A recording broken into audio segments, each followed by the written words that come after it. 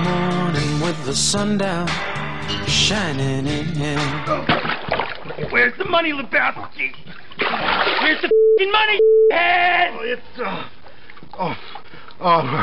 It's down there somewhere. Let me take another look. I found my mind in a brown paper bag, but then 106 miles to Chicago. We got a full tank of gas, half a pack of cigarettes. It's dark, and we're wearing sunglasses. Hit it. Tripped on a cloud and fell 8 miles high. I tore my mind on a jagged sky. Okay, you guys aren't privy to all the new so, that's what you pay me for. I just dropped in to see what condition my condition was in. Illinois Nazis. I hate Illinois Nazis. Yeah, let's cut to the chase, okay? What are you guys selling? I lost you $60,000. There is no one who wants to make that money back for you more than I do. There's just one thing, dude. What's that? You have to use so many cuss words. What the f*** are you talking about? Don't worry, nobody's listening anyway. I woke up this morning with the sun down, shining in. I found my mind in a brown paper bag, but then Hello, welcome back to Action Jack. Sam time out. Greg Pappas on the board. SP futures down 20, NASDAQ futures down 82. Even though the headline says that futures are a little changed, they're actually down quite a bit. Kevin, how are you? Good morning. I too am down quite a bit. You're on a diet? Well, I that too, but when I say down quite a bit, it's just after a few nice days off, okay, got to get back in the swing of things now. Well, that's right. So you're going to play some softball if you're taking a few swings? Oh, good Lord, no. I hurt myself. Little golf. Little guy. You know what? I tried really hard to get the golf bug several years ago, and part of my problem with it is I really hate to suck at a sport. So you and Charles Barkley. I never had time to practice, and so I could do some good things on a golf course, but not enough to say I'm good or I'm. I had no expectation of being a great golfer. I just wanted to be good enough that if you were a good golfer, it would be fun to play with me.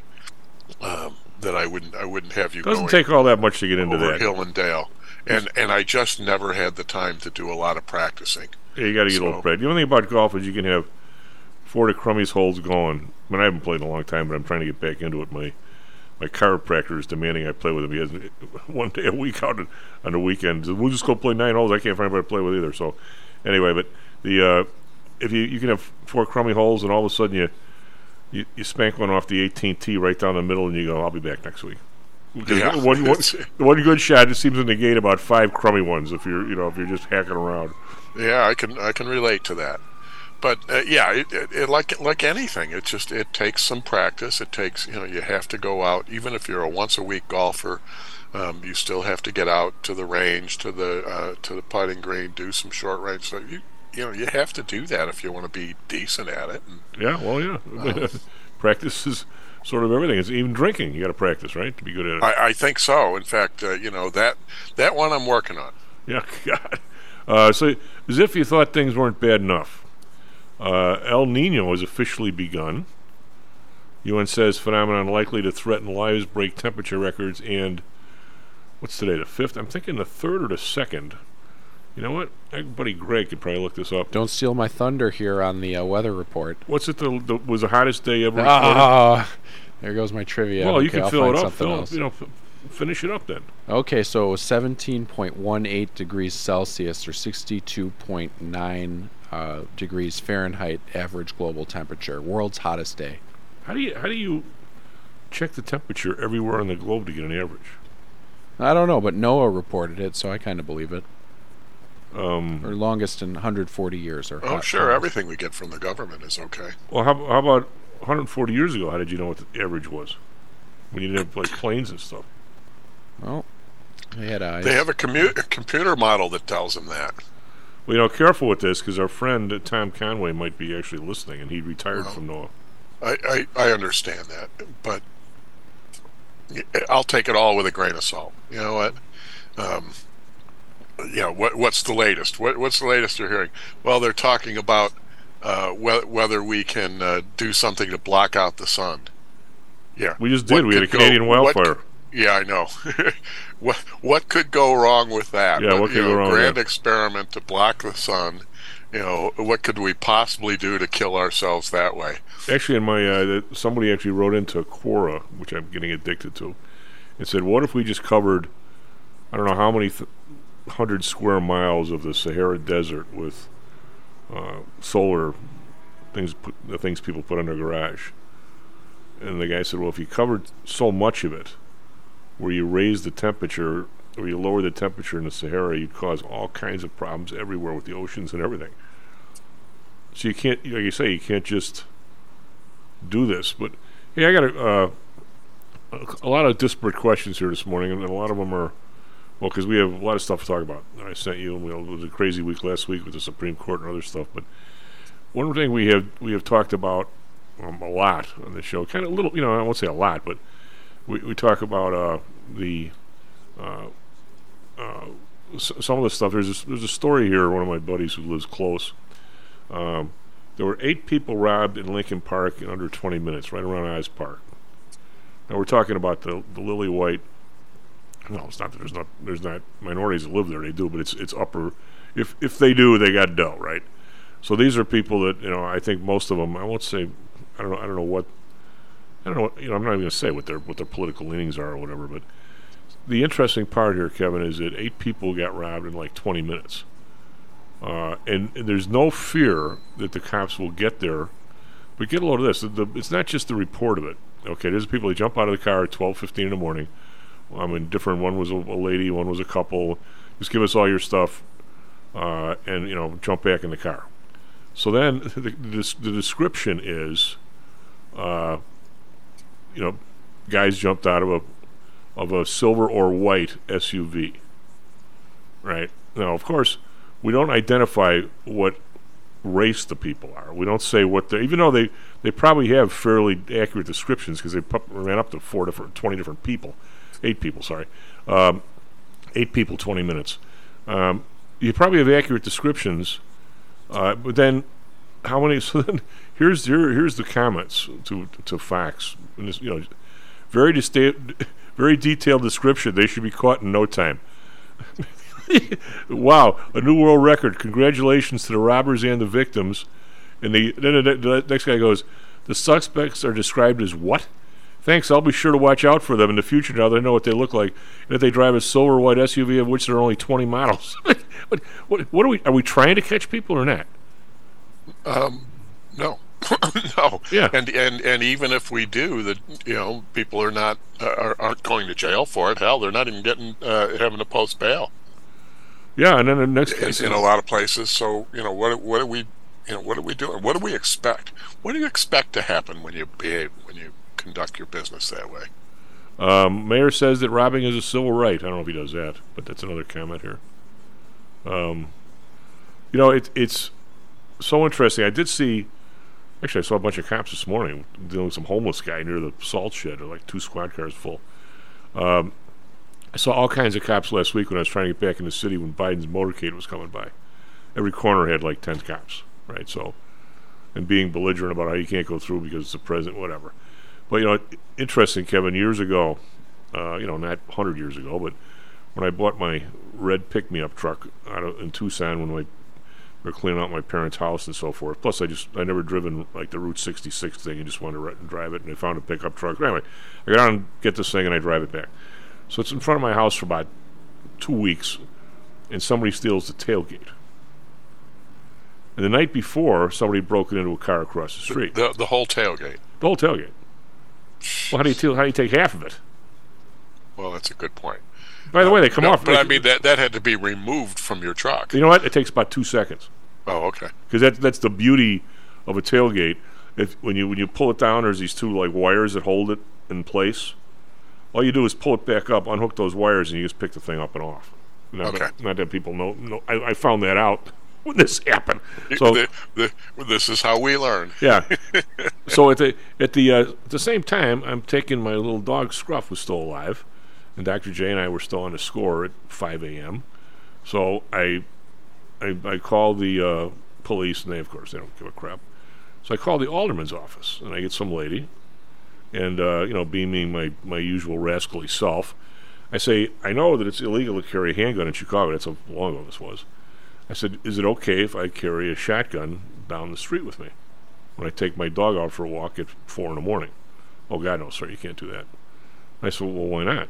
And she says, well, because you can't. It's against the law. I said, well, just so you know, I know nobody really gives a crap, police or you. I said, but there was somebody else. It was two cars got broken into and my tailgate in the same week. But did they do it in 20 minutes' time? No, they probably weren't. It was not the same night, so they actually came down.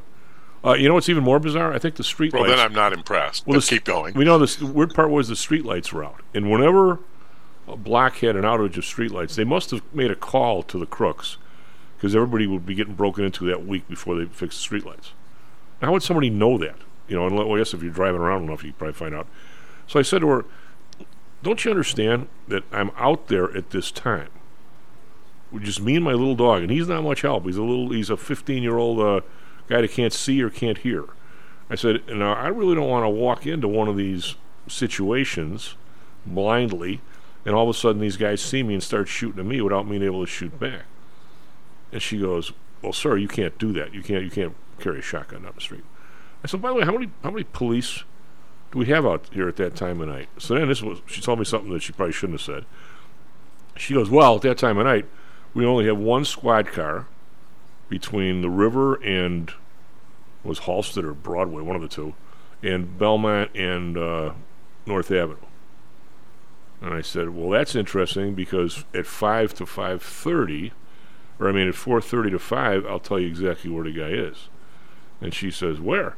I said, they're out in front of the strip joint that John and I drive by every morning to make sure the strippers make it to their cars successfully.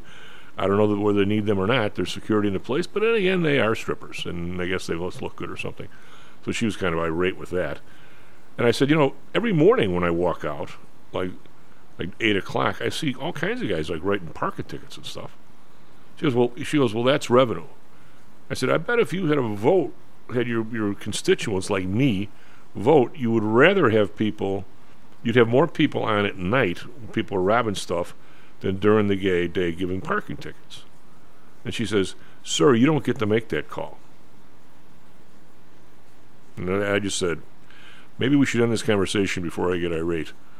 She's right. I don't get, but who does? Well, it's that's such disdain for your citizens. Yeah, you can say for the citizens, you can say for your customers, but it's that disdain. We know better than you. So shut up and bend over. Our revenue is more important than your tailgate. Don't you get it? Well, and the idea that's revenue, no, it's tax. I mean, you can call it revenue. Yeah. That's a nicer word. It's tax. Yep. And it's nothing more than that. If it's a parking ticket, it's because you have a limited amount of parking, and you can. It's because people don't have the choices, and therefore you can charge them for it. Yep. Well, then I got another quick one. This is just my listening on the weekend. This morning I was listening to Cubs yesterday. It was an interesting finish, by the way. But it was a great finish. Oh God, yeah. I don't know what exactly he was reviewing those calls for, just because he had to just in case. Yeah, he's just hoping. But so this morning I still had the score, and when I turned my radio on before I kick on the other one to find what's going on in the market. So they're talking about this race, and of course the mayor has yet to say, smartly on his, and by the way, he's yet to say whether it was a success or not. He hasn't seen the numbers, which is I think good for him. Plus he's stuck with it for 2 more years, unless he can weasel out of the contract. But they were talking about, evidently when they went on the air.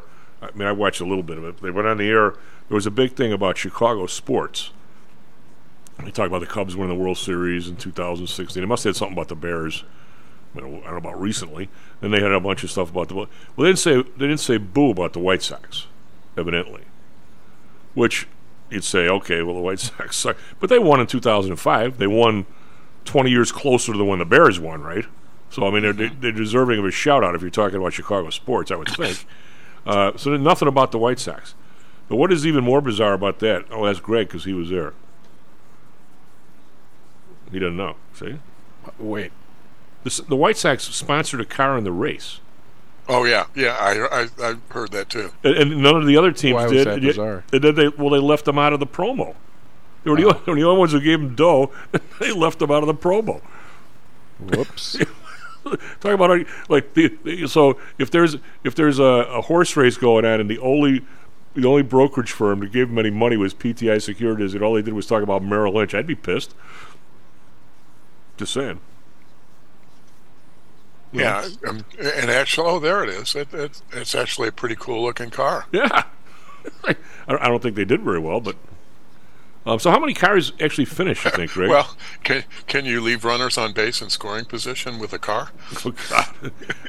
I no matter what happens, the Sox end up with 8 Paul Konerkos all fighting for a spot, and I love Paul, but you only need one of them.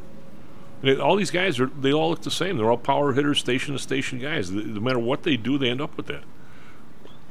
Well, I would say not entirely. They have guys that can move, but you're right. They are overloaded with them. But Luis Robert can move. Yeah. Tim Anderson can move. Whoever's playing second base isn't bad. But you're right. I mean, they have designated hitters playing in the outfield. They have designated hitters playing, first base. They're just a poorly constructed team. I'll tell you what. I watched this Otani guy a little bit. Well, he lost yesterday. I will make you a. You remember Jeff Byler, the guy who played left field for us, who got signed by the Yankees in the middle of the season? Vaguely, yeah. He played for us a little bit at Mount Greenwood. Yeah, he ended up being a big star in softball for a long time because he's a hell of a hitter.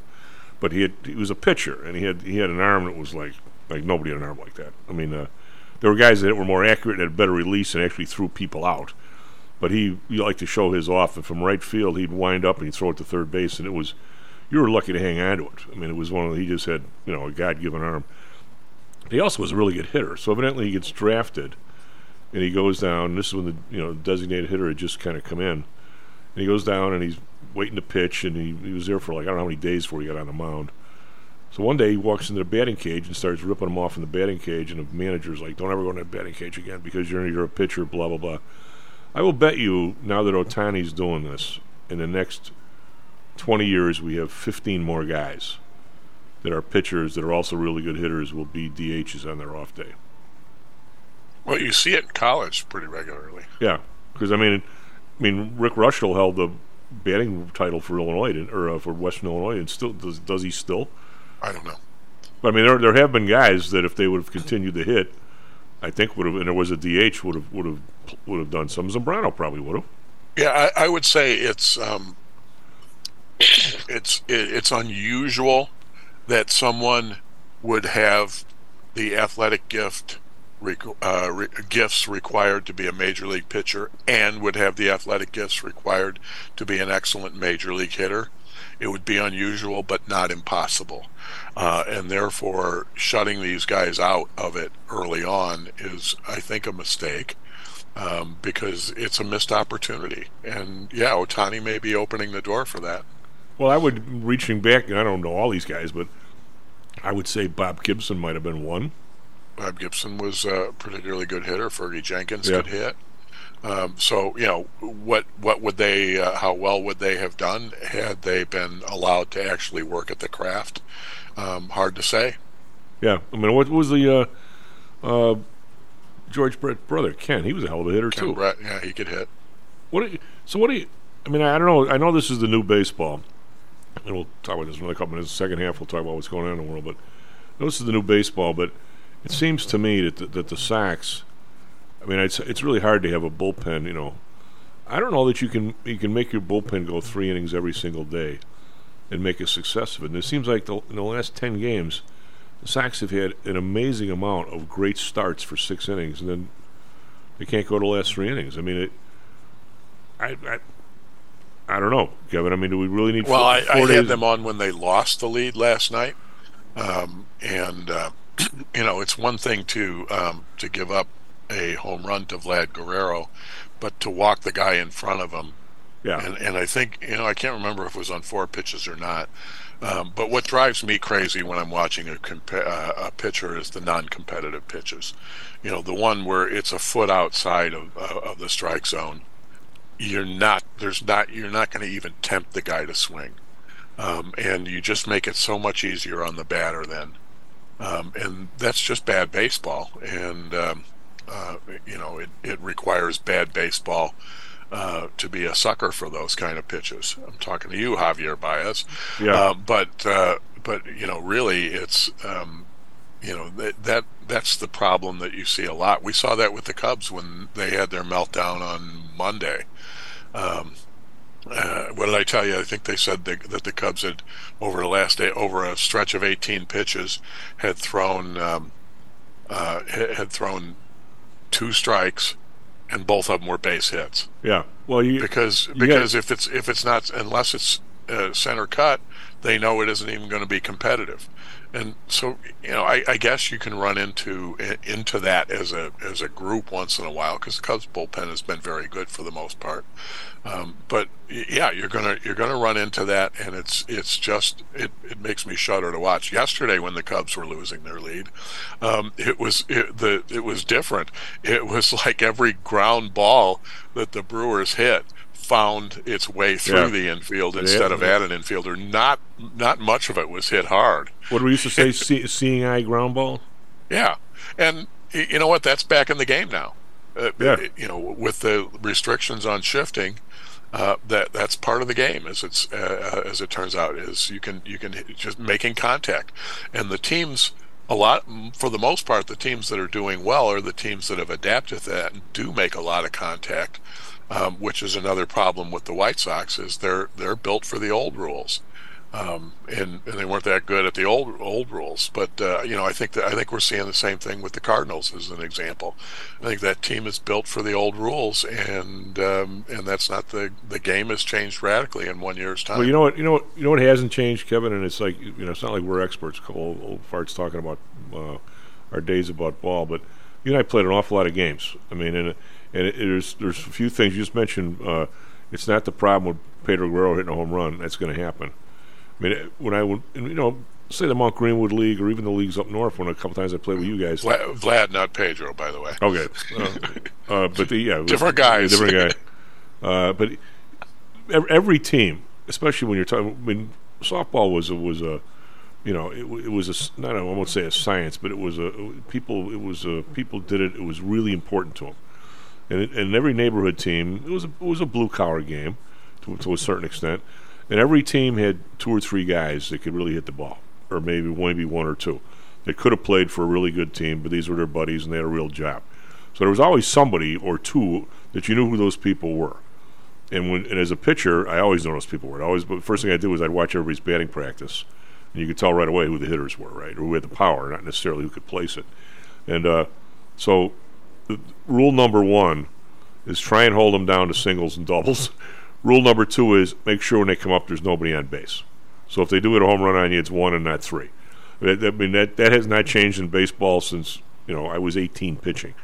But the other thing, Kevin, is I watched the Ian Happ throw out the first guy yesterday, and I coached third base. We all did, but I coached it a lot because that's where the manager usually went with the they wouldn't let me because I was so indiscriminate. Oh God! But one thing that's kind of a rule of thumb. If you're in medium deep left field or center field, if the runner has not made it to the bag by the time the guy's winding up, you got to stop him. Unless even if it's Maury Wills, you got to stop him because unless he just doesn't have enough time.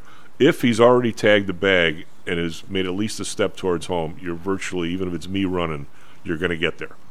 But the guy, he waved that dude on, and not the final out of the game, but the inning before. He waved that dude on. He was 2 steps from third base.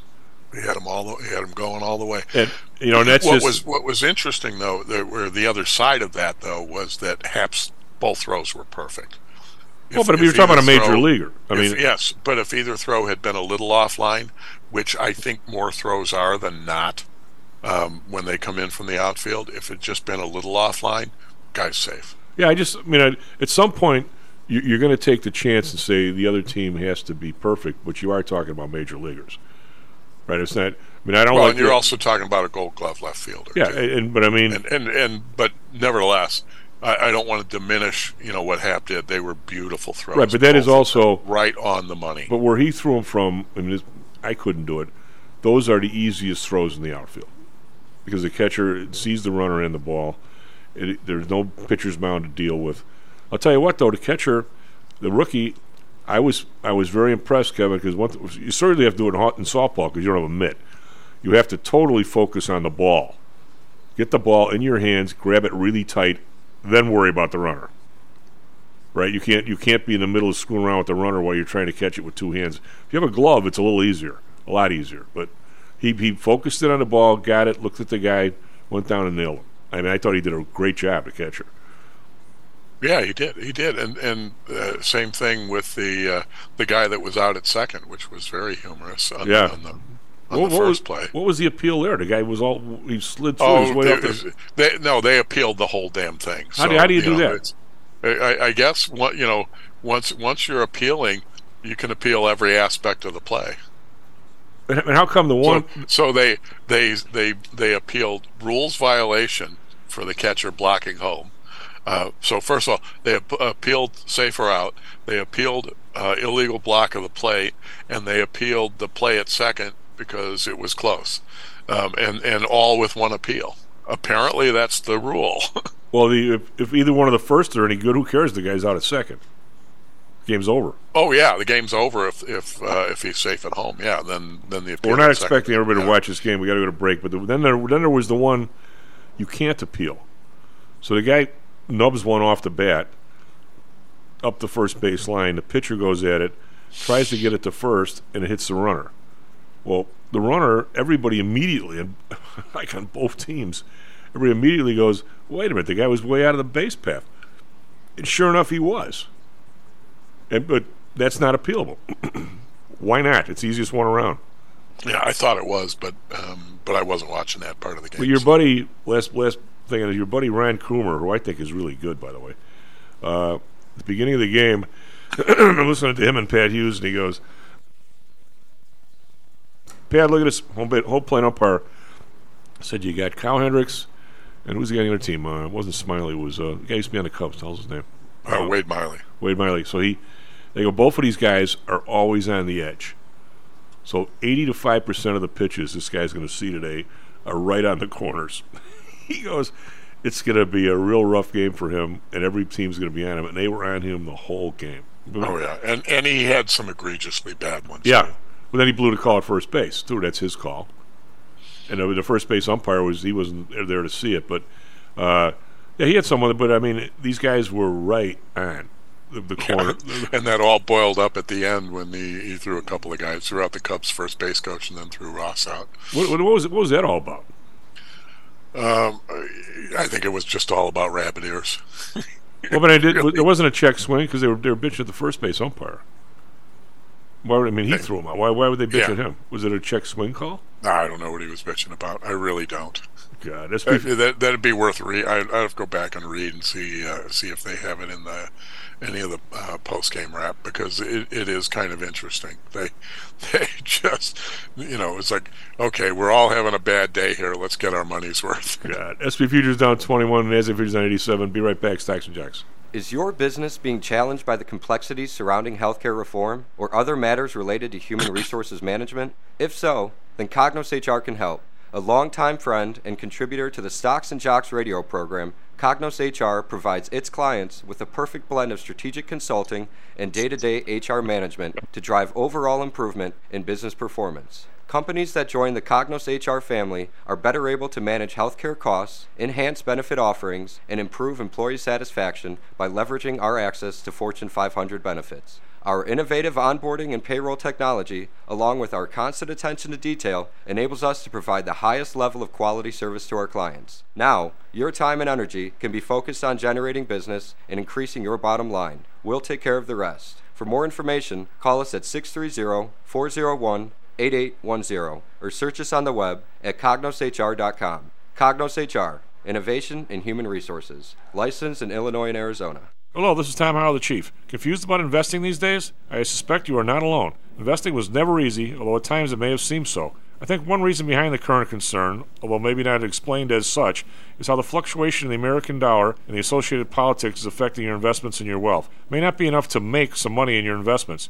You may need now to make enough to exceed the amount that your leadership is depreciating the value of the dollars you've worked your whole life to accumulate. That same leadership has seen fit to maneuver risk-free interest rates to near zero. Providing positive risk-averse returns in a zero-interest and declining real wealth environment is by far the toughest assignment I've ever had in my years as a money manager. I'm sure that a lot of you have heard that one way to possibly deal with this problem is to invest in so-called hard currencies like silver and gold. The idea being that they will retain their relative value in the face of devaluation of paper currencies like the dollar. To be honest, I have never been a gold bug. I've always had faith that having enough dollars and a good investment strategy was good enough. Now I'm not so sure.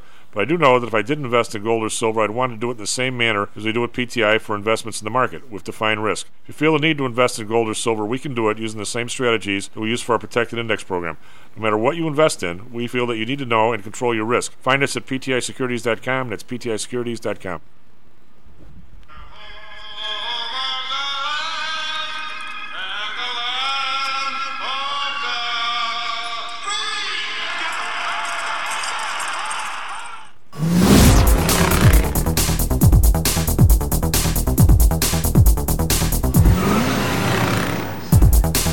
Low and one-page stocks and jacks. I'm coming out. Greg Pappas on the board. S&P futures down 21. NASDAQ futures down 84.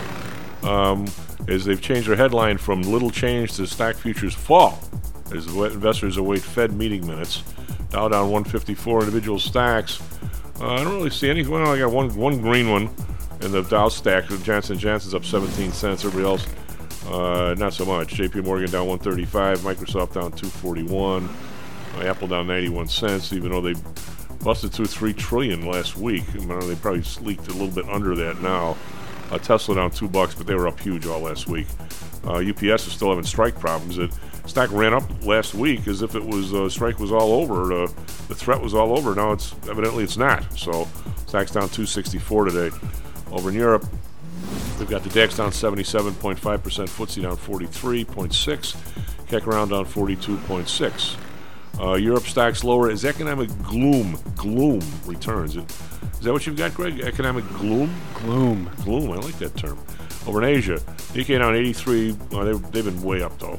0.2%. Hang Seng down 305. Back the other way. They're up 305 on Friday. That's 1.6%, but still over 19,000, 19,110. Shanghai down 22.7%. As a way of review on Monday, that was up 10, S&P up 5, NASDAQ down up 28, so it was a inside day, as we say, right? An inside day. Inside. Bonds unchanged, it's 3.86, so they're at the higher end of their range. One down 2 basis points, 2.43. Japan down 1 at 0.38. We've got oil up again, so it's 71.16, up $1.37, so pretty firmly to the upside of that $70 number. It's been going back and forth like a fish. Brent down 19 cents, 76.06. Natural gas up 6 cents, 277. RBOB up 5 cents, 251. We've got gold up 450, 1934, trying to get at least back to 1950. We'll see if it makes it. Silver down 10 cents, 23 even. We got copper down 5 cents, 372. Bitcoin down 290, 30,436 as it continues to hang in there over 30,000. U.S. dollar slightly to the upside. The euro down 3 basis points, but that's not much. 109 is the number there, and the pound 127. So not much going on with the dollar. What do you got for us? Traffic, weather, sports, and your weather thing that I screwed you on. Oh yeah, you chopped my legs right out from under me. Yep. Now with the gloom, boom, and doom, July 5th traffic and weather. Yeah. 72 degrees in Chicago today, high of 84, unhealthy air, 119 air quality index, and 90% chance of rain after 3 o'clock today here. Tomorrow we got a 50% chance of rain also. Down in Phoenix, clear skies, 88 degrees currently, high of 110 later on. They have also unhealthy air. It's a 84 quality index there. Inbound Kennedy, Montrose to the interchange, we've got 28 minutes. Inbound Ike from Wolf to the interchange, we have 29. Inbound Stevenson to the I-294 to the interchange is 25. Sports Cubs win at Milwaukee in 11, 7-6. Jays beat the White Sox 4-3. And Mets beat the Diamondbacks 8-5. And in the most important, the Nathan's hot dog eating contest, Mickey Sudo ate 39.5 hot dogs to win the women's mustard belt. And Joey Chestnut won again, eating 62 hot dogs and buns in 10 minutes. He's not even a big guy. The last time he lost was in 2015. That's all I got, Chief. Back to you. He's not even a big dude. Well, the only time he lost, I think, in the past, I don't know, 20 years is like to Matt Stoney in 2015. Really? Yeah, he's a beast. God. And the weather, the weather didn't really let him go. His record is 76. He only got to 62 this year. So. Oh, God. You know. I can't even imagine. Yeah. I heard an interview with a judge. They get yellow cards and red cards. For what? Well, yellow is if you don't eat the whole thing, and you right. raise the yellow. And red is if you barf. Oh, God. If you barf any out, then it doesn't count. If you're tossed. You out for the next game, too, or just that game? Yeah, it's a suspension. Yeah, that sounds good. God. Hey, by the way, Economic Gloom, what do you think? Rock band? I took that from, what's his name, Mark Faber, the Gloom, Boom, and Doom report. Okay. Well, because we go, that would be like a death metal band or something like that, or possibly a softball team. An angry Austrian who writes a newsletter from... Or maybe he's Swiss, I don't know. Well, our buddy Hal Snar is big on Austrian economics. It's a whole branch of economics. It's kind of... It's a little bit of a libertarian sort of... I don't know that much about it, but it's kind of... I won't say it's between monetarism and Keynesianism, but... No, it's farther than monetarism. There's some people, if you're really, really a monetarist, like I am, you could actually... Matter of fact, I was... One of my guys at the Fed... One night I was telling them there is no such thing as Keynesianism. And they, of course, were outraged because these guys are all economists, right? Swiss. Mark Faber is Swiss, excuse me. Well, is that the same? Is the Swiss economics the same as Austrian? Probably pretty... Well, I don't know if they're close. It doesn't mean their economics are the same. Well, it's Swiss. It has some holes in it. Yeah. Oh, God. So Kevin, as we keep working on this inflation stuff, some things... obviously, when you talk about this topic, I like to listen to the people around me and what their thoughts are on it. And it's funny on the news, just like the description of the guy earlier. I'm going to say we don't want to know what his race is. We don't want to know what kind of car it really is. But then we want to catch him, right? I mean, come on. I mean, we really don't. I mean, do you really want to catch him or don't you? The answer is no. So everybody looks at the price of gas and the price of chicken and God knows what else. Oh, inflation's this way or that way, and how much it's. I think in one way you can look at it and say the inflation in some areas is kind of stopped. When I say the inflation, the rate of change of prices has sort of stopped. But I don't think, when you start talking about stuff you don't buy all the time, I don't think the reality has set in to most people. And I'll give you an example. It didn't set in to me. I talk about it every friggin' day. I went out and priced, I got my guys came over.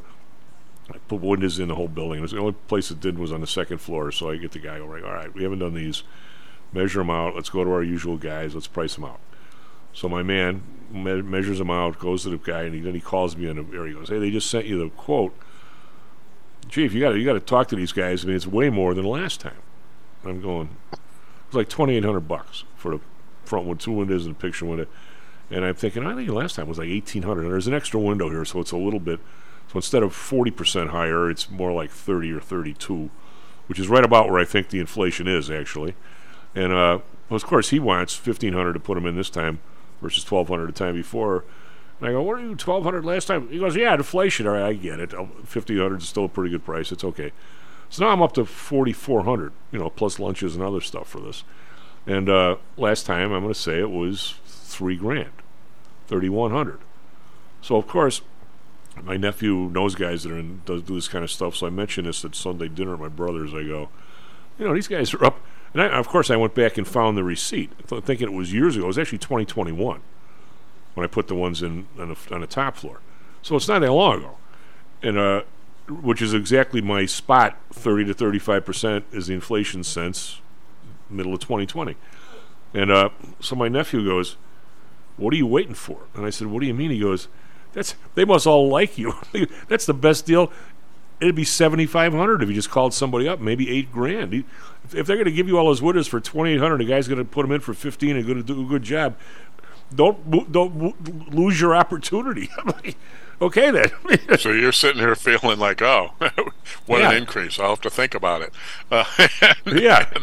And your nephew is saying, "What are you, an idiot?" Basically, what are you, an idiot?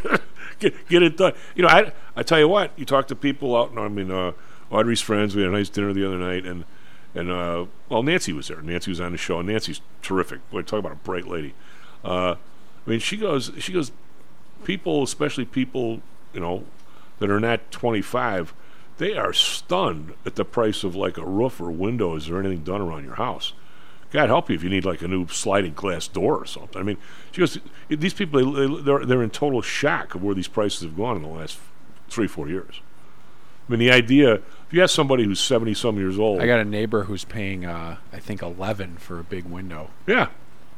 Yeah, I mean, the idea, the concept of a $75,000, $80,000, $90,000 roof, somebody, what do you mean, $80,000 for a roof? What are you, out of your friggin' mind? That's what they are. And any kind of a nicer house, if you put a nice roof on, we're not talking about asphalt shingles. But I mean, Kevin, I don't think people have even. They're just. You know what else? I had a. Well, and that's really services in general. Yeah. Services of all kinds are way up. Well, I had a. This is my own personal experience. Back in '89, I bought a '89 Toyota extended cab pickup. 4-cylinder, 5-speed, nice little truck, really nice little truck. I remember writing the check out to the guy. It was $14,900, including tax. So the other day, I'm kind of in the market for a new truck, so I'm looking around. I go, maybe I'll look at the Toyotas. And I look at Toyota Tacomas, and of course, this car gurus. All you got to do is look once, and they start firing all the trucks at you. Kevin, I don't want an '89, but a '95, '96, '98, '94, 120,000 miles on them, $18,000. $17,000, $19,000.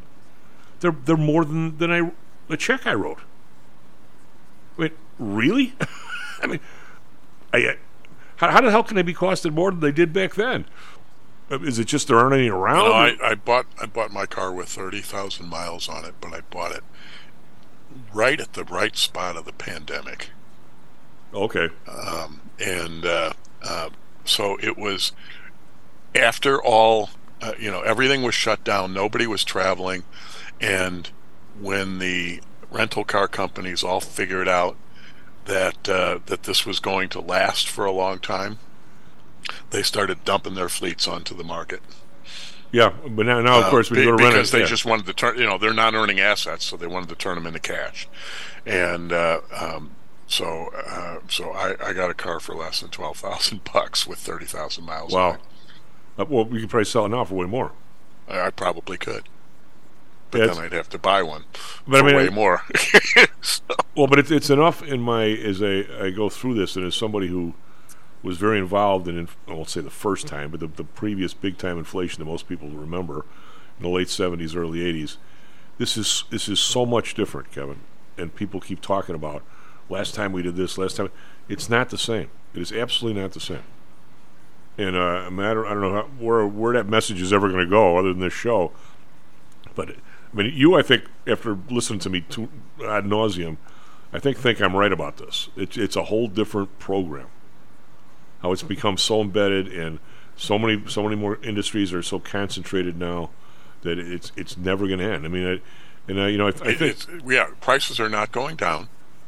And Dan Janitas, who I think is brilliant, he'll talk tomorrow. And real wages aren't going to match it. It's going to, if you get a real wage increase, you're going to need about 10 years of those just to catch up. Just to catch up, and I don't think you can catch up. I don't see how you're never going to catch up. When I say you, the average person is never going to catch up to the $20,000 4 hours of tests in a hospital day. It's just not going to happen. You're never going to have that kind of cash laying around to write that check and say, what's the problem? I mean, that's we talked about this it's which is amazing because I am pretty sure that Obamacare fixed all of everything about healthcare and the way we pay for it. Especially the part where that the doctors, and even now the doctors don't make the dough. Administrative people do. We were talking about education, and it's at some point. I mean, you have to when you look at your statistics, Kevin, and you say all of a sudden you look at a softball team. Well, this guy's doing this and that guy's doing that. Man, we're good. What do you mean? We've got our ass kicked the last 20 games. We can't be that good. I mean, some place you have to draw back and you have to say, are these numbers we're getting, is the message we're getting, is it worth the crap? And somewhere along the line, you look at the hospital night stay now in Chicago is it's like $11,000 or something just for the night stay. And I'm going to say that in the year 2000 it was probably 2,000, maybe if that. Maybe it was like 1,500. You can't come back from that. Same way with education. I mean, the difference between. I was mentioning it to actually Nancy and the other night at dinner, and I said you can't say when we were in school. The cost of a Notre Dame education was essentially 1/5 to maybe 1/6 of the median family income. And now it's 130% of the median family income. You can't do that. Same way with an automobile. And then especially on margin, because you're comparing it to a lot of jobs now that don't require a college education. Yeah. So when you start to compare on margin, it's not going to pay back either. Well, in many cases, it's not going to pay back. Well, the payback argument, we've had a bunch of times, but the point is, how does it even get that way? I mean, how possibly could it be? 3 nights in a hospital is equal to somebody's whole year's salary, them and their wife. I mean, how can you even consider that as being equal? I mean, how does some guy going to class 3 hours a day for 3/4 of the year, or 4 hours a day 3/4 of the year, and having for an hour at a time, 4 hours? How does that even remotely equate to 2 people working 8 hours a day? When you're not, if one thing, if somehow or another the professors had to be so genius they're all making $1 million, I don't think, Kevin, if they all made $1 million and you just paid the professors in like a regular classroom, that you could even remotely come close to the numbers they're paying now. Where's all the dough going? So how did this happen, Tom? I mean, it's been bad for a long time, and it's been bad in large part for I think 2 reasons. One is that we've developed this mentality that everyone should go to college. Now, you were talking the other day about the idea that going to college is an enrichment activity. Yeah, I think that makes a lot of sense. Not necessarily even for a degree, just to take some courses. Yeah, I am fine with that. I'm on board with that. And in fact, between that and our ability to read, yeah, and learn things on our own, or inability. Or inability. Yeah, I think all of that makes sense. So I want to set aside the philosophical reasons, and I'm talking about it from a practical standpoint. For looking at that, the idea that everyone should go to college is just it's nonsense. It's an idea that is pushed by people who went to college, But we're not encouraging people to learn trades. We're not encouraging people to learn to do things. Maybe trades are on the way out over the long haul. Cool, I get that. But that doesn't mean we don't need people who know how to repair the robots and know how to provide service on the robots that we're using to automate our manufacturing processes. That doesn't mean that that you need a college education to be a good purchasing agent, and you can tick down the list. There are some things that absolutely require it, and there are other things that don't. And we push this idea that everybody should go to college, and then on top of it, it should be free. This is like the Bernie Sanders approach. Well, never free. It should be included. Should be free. Should be included. It's never free. Well, no, there's long been a push for free college. But it's free to you, but it means your taxes go way up to pay for it. So it's somebody's got to pay for it. Yeah, we understand that.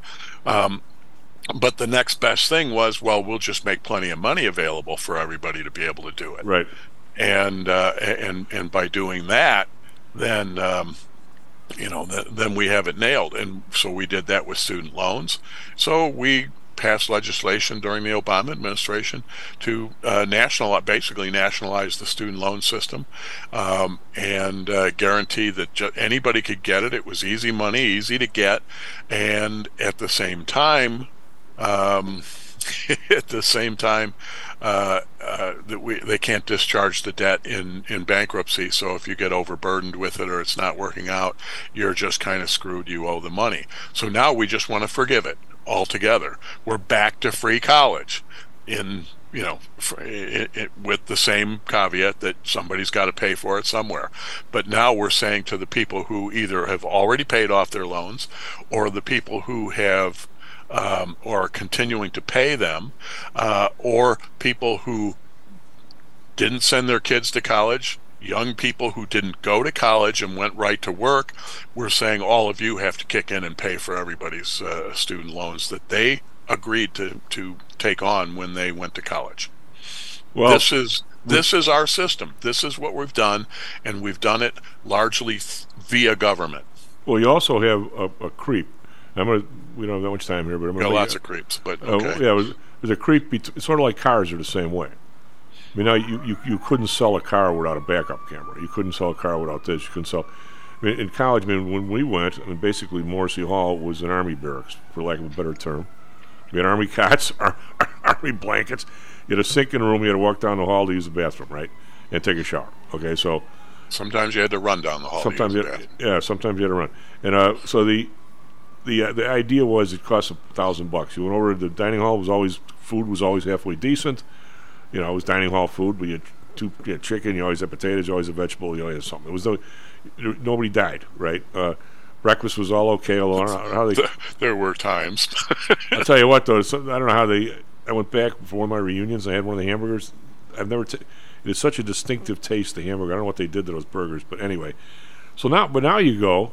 Now all of a sudden Audrey stayed with me at one of the reunions, and she's like, I would never drop my daughter off here, for God's sake, going down the hall to the basement. Audrey was horrified.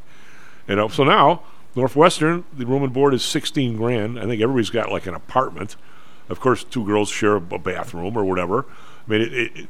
So now this is what's expected. Well, of course, you're not going to be able to deliver that to somebody for $1,000 a year, even if you did this, if you kept everything the same. But now the dining hall in Notre Dame, God bless. I went in there, Kevin, a few years ago. I don't know how I ended up in the dining hall. There's the Mexican station, there's the Sunday station, there's the salad bar. It looks like they eat pretty well. Yeah. It's like there's no way you're dropping that on anybody for $1,000. It's like a car. I would like to buy an old pickup. I don't want any of that crap. Well, what's the formula for inflation, Tom? Well, it becomes sort of inspected. How does it cost? You pour money into the system. What did Milton Friedman say? Pour money into the system. It is going to find a way to be spent to drive up prices, etc. And that's what we have done. Yes, that's what we did with student loans. That's what we have done with all kinds of grants. I'm all in favor of private grants and private organizations doing scholarships and grants. I just don't know that we should have the government in the business. Well, I would agree. I'm not so sure the colleges should be in it. They should just offer the service at a price. Well, they're doing the same thing as the healthcare industry. Yeah. The pricing is variable from one person to the next, so they're in violation of antitrust laws just like everybody else. Well, we didn't cover that. We'll cover that a little bit on Friday. We've talked through everybody on the show. The idea of prosecutorial selection, or whatever you want to call it. Discretion. You can do whatever they want. Now it's to the point where you don't pay attention to the Supreme Court. You don't pay attention to anything. Everybody does whatever they damn well please. Even in Chicago, we're not arresting anybody here. Something else say they're doing better, but but you know what, Kevin? This is not new. I'll say this real quick because Russell's coming on. He doesn't want to hear it. CBOE floor, left to their own devices, I'm going to say regular people, you are not the least concerned about if you saw Greg Pappas doing something sleazy of calling a floor official on him, because you knew that's not the way you want the business to run. Now, member firms could do whatever they damn well please. Merrill Lynch, Smith Barney, they could do an illegal cross anytime they wanted, because all of a sudden, as the exchanges competed, those firms, how much you pursued the regulations and the rules was part of the competition process. If you don't let me cross the crap here, I'm crossing on the Amex. Then everybody goes, man, you can't do that. We're losing business. So it's the same thing now. If you're big enough, if you're the drug companies, you can abuse all you want. If you're hospitals, if you're big enough, you are no longer subject to rules in this country. But it's not like it just happened yesterday. Which makes judicial appointments very, very important in presidential races, and because then you have a chance. The only way you get a chance to fight back is things like the decision from the district court in Louisiana that issued a order that all kinds, and it named names. I mean, this thing, it wasn't just apartments. They went down and named people's names and said, you may not collude with social media companies, you may not be in contact with them to control messaging, because then it becomes a First Amendment violation. So this is a restraining order while the case is being heard. We'll talk about that on Friday. You might even get Lou to talk about that. And then the other little bit of news that we need to consider is the Chinese government putting export restrictions on a couple of minerals or metals that are used in chip making. I'm going to say that the metals probably come from here originally, and then we just sent them over there. So no, they actually most of them are produced in China, but they one of them can be mined in the U.S. We just don't like to. Okay, well, Kevin, take care of yourself. Till Friday, SP Futures down 24, NASDAQ Futures down 99. We're leaking here some. Be right back, Mr. Russell Rhodes. Are you one of the millions of people who suffer with pain? Do you wake up in the morning with stiffness in the lower back or neck? Why are you using medication to cover up the symptoms without treating the actual cause? Painkillers, muscle relaxants, and anti-inflammatories are not the answer. At ChiroMed, physicians are trained to detect the cause of your symptoms and to correct the underlying problem. If you're ready to listen to common sense and do what it takes to make changes in your body that can affect your health for the rest of your life, give ChiroMed a call and set up a complimentary consultation. They are located in Orland Park and can be reached at 708-403-2727. 20,000 patients over 22 years have been treated at ChiroMed, and over 90% of them have had positive results without medication or expensive surgery. Isn't it time you did something good for your body too? Give ChiroMed a call, 708-403-2727. That's 708-403-2727. Let's get you pain-free and living again.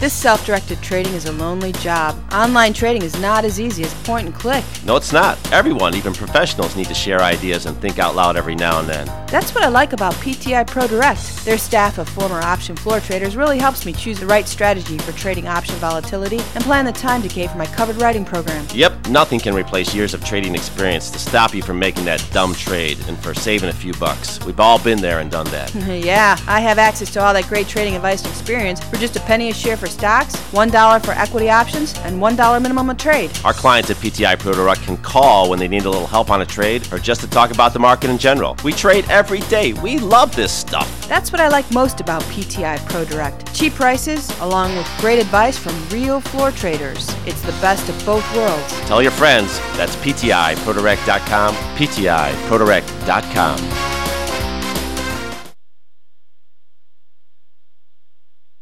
How much confidence do you have that your investments will make you wealthy? Do you truly know the odds? Welcome to Luckbox. The control freaks guide to life, money, and probability. Luckbox shows you how to gauge the likelihood of success before you commit to an investment or any other decision. And Luckbox is free for 1 year at luckboxmagazine.com/jocks. Each new issue dives deep into the current investing climate, separates the signal from the noise with relevant trade ideas, and equips you with cutting-edge tactics you don't already know. Luckbox is the essential magazine for proactive investors who are hell-bent on pursuing life, luxury, and happiness through sports, fitness, travel, food, spirits, music, and a whole lot more. Smart investors don't bet on possibilities, they play the probabilities. Luckbox is $7.99 on newsstands, but you can subscribe for 10 free digital issues at luckboxmagazine.com/jocks. Don't rely on luck. Get Luckbox at luckboxmagazine.com/jocks.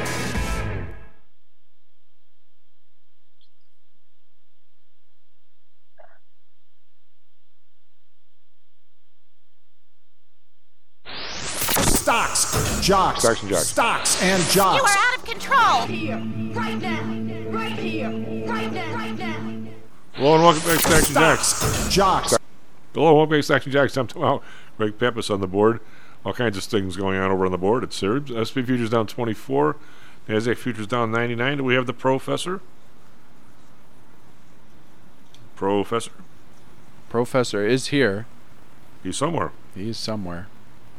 Well, when you here, I'm here. Sorry, Oh. I had a little family thing going on that pulled me away from my phone for a minute. I apologize. Good morning. What's going on? Well, they all served you breakfast and everything.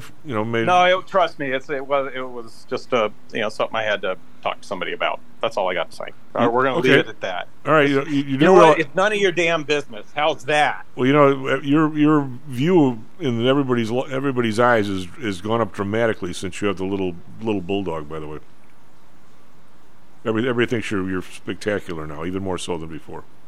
Everyone likes dogs. Yeah, they have to. That's if you ever. I mean, in my neighborhood, if you ever want to get at any age, if you want to get a date, just walk around with a dog.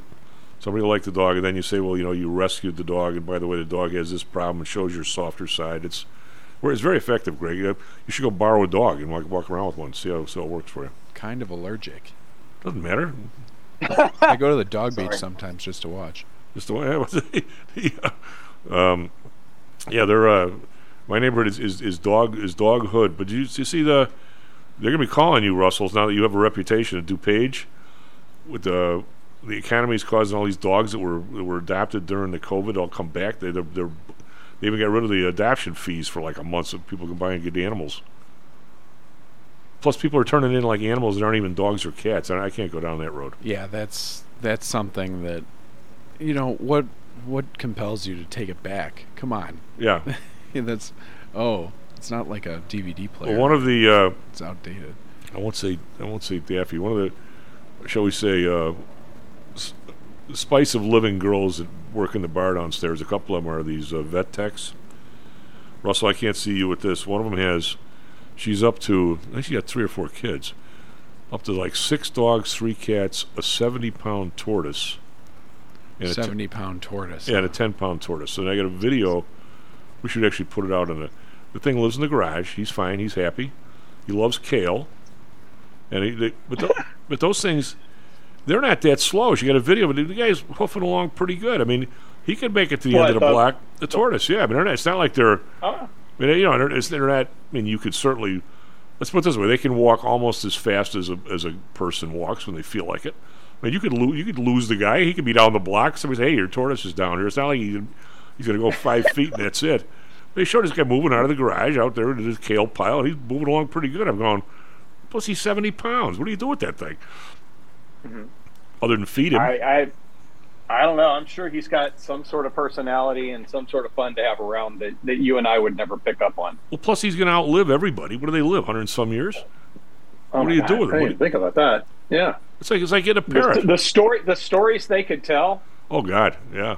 Yeah, they could talk about when they used to amber slowly down to the corner and get a pop for 5 cents. Oh God.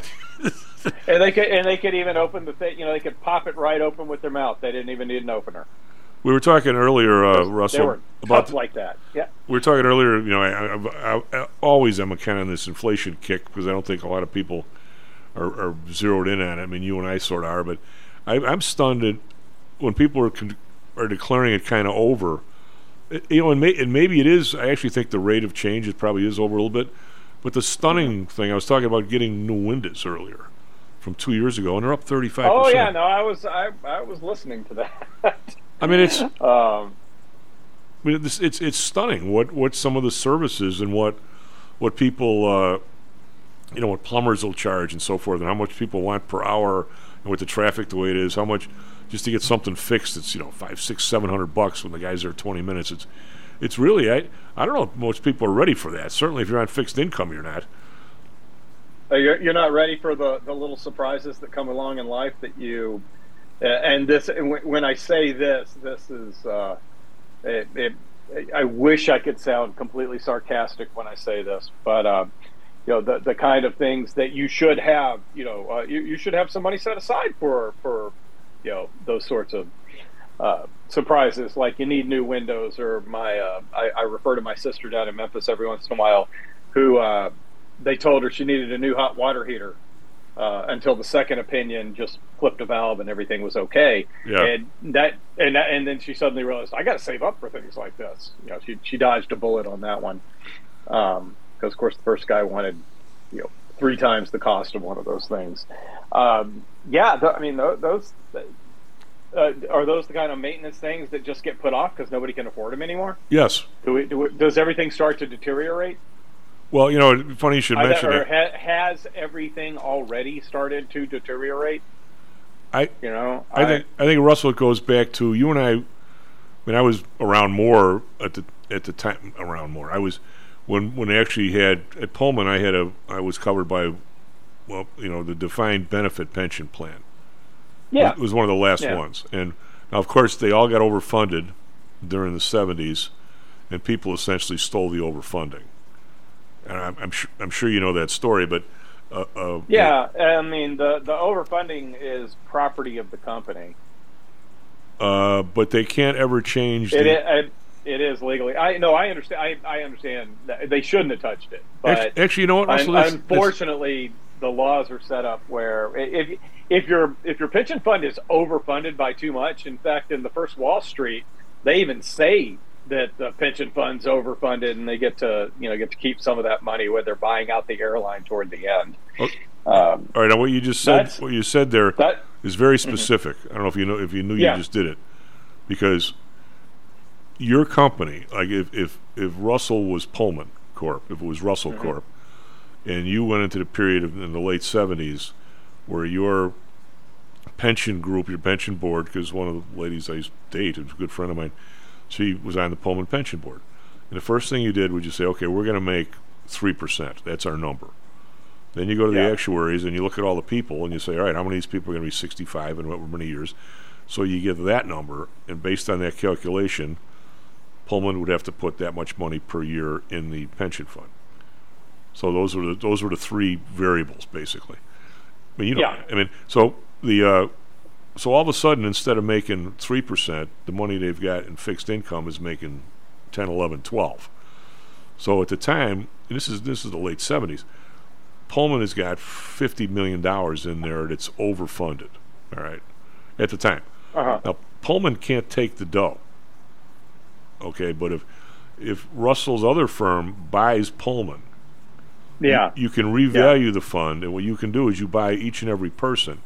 You get me an annuity that equals what I would have gotten at Pullman, and it's cost X. But by the way, you've got $3,000 in the fund for Tom Howe, who's been here 3 years now. He doesn't get vested till he's 5. You have to vest him right away. But now you can buy this thing for $5,000 or whatever it is, and that'll cover you. So if you go down the line, that's for each and every person, and the excess now you can take. That's why Pullman was one of the first. The takeover had nothing to do with people wanting a railroad car manufacturer. It had to do with raiding the pension fund. It was like the first one like that. And then right after that, I mean, a lot of the listeners probably, when you're not going to think about it, you're not going to care about it, but you wonder yourself, hey, why the bleep did United Airlines all of a sudden become UAL Corp? Because UAL Corp, because they were able to siphon off the essentially the overfunding of the pension fund. But so we end up with this 401k deal. And now the 401k deal basically was, how many years ago, Russell, was, well, Russell's, I won't say your grandpa, but your dad is not going to have a pension. He's going to have Social Security. He's not going to have a pension. But he's going to put this into this 401k, and maybe if he's got a good company, they're going to match something, which is nice. So at the end of the day, he's going to come out with, because all these people in the 90s were coming in, that's where all my client base was people listening to me on the air and coming in and saying, Mom and Pop would come in. They'd say, we worked at XYZ, And the number was always somewhere between $1 million and $1.3 million, no matter what it was. That's where the law was. So if you actually did the stuff, put in the maximum, you were $1 million, $1.3 million. Okay, so now you've got your house is paid off. You've got, say, $1 million. Make it easy. You put the money in the bank. You're going to get 30 to 35 grand out of the bank, risk free. This is before you're forced to put it in Tesla and all the other crap. And so you're going to get Social Security. You and your wife are going to make 35 on Social Security, and you're going to make 35 on a risk-free loan on your stuff. So you got 70 grand a year coming in. You own the house. It's good for a roof every 10 years, a car every 5 years. You're good to go, without being in stocks, without being in anything, right? Mm-hmm. Well, now all of a sudden, I don't know. You're not making 3.5% at the bank. You're making 1%, and for a while you were making nothing. So now you're getting the Social Security plus. You're making $10,000. Now, fortunately, if you threw the money at the market because you chased return and you changed your risk curve, which I don't know if I would have recommended, but obviously was successful if you did. You made dough if you put it all in Apple 20 years ago. Clearly, you're way ahead of the game. But that wasn't the deal, Russell. The deal was you're going to have 55 to 60 grand a year if you play the game and paid off your house, and that's going to be enough. Well, that person's not ready for $10,000 sliding door or a $80,000 roof. We're not even close. No, absolutely not.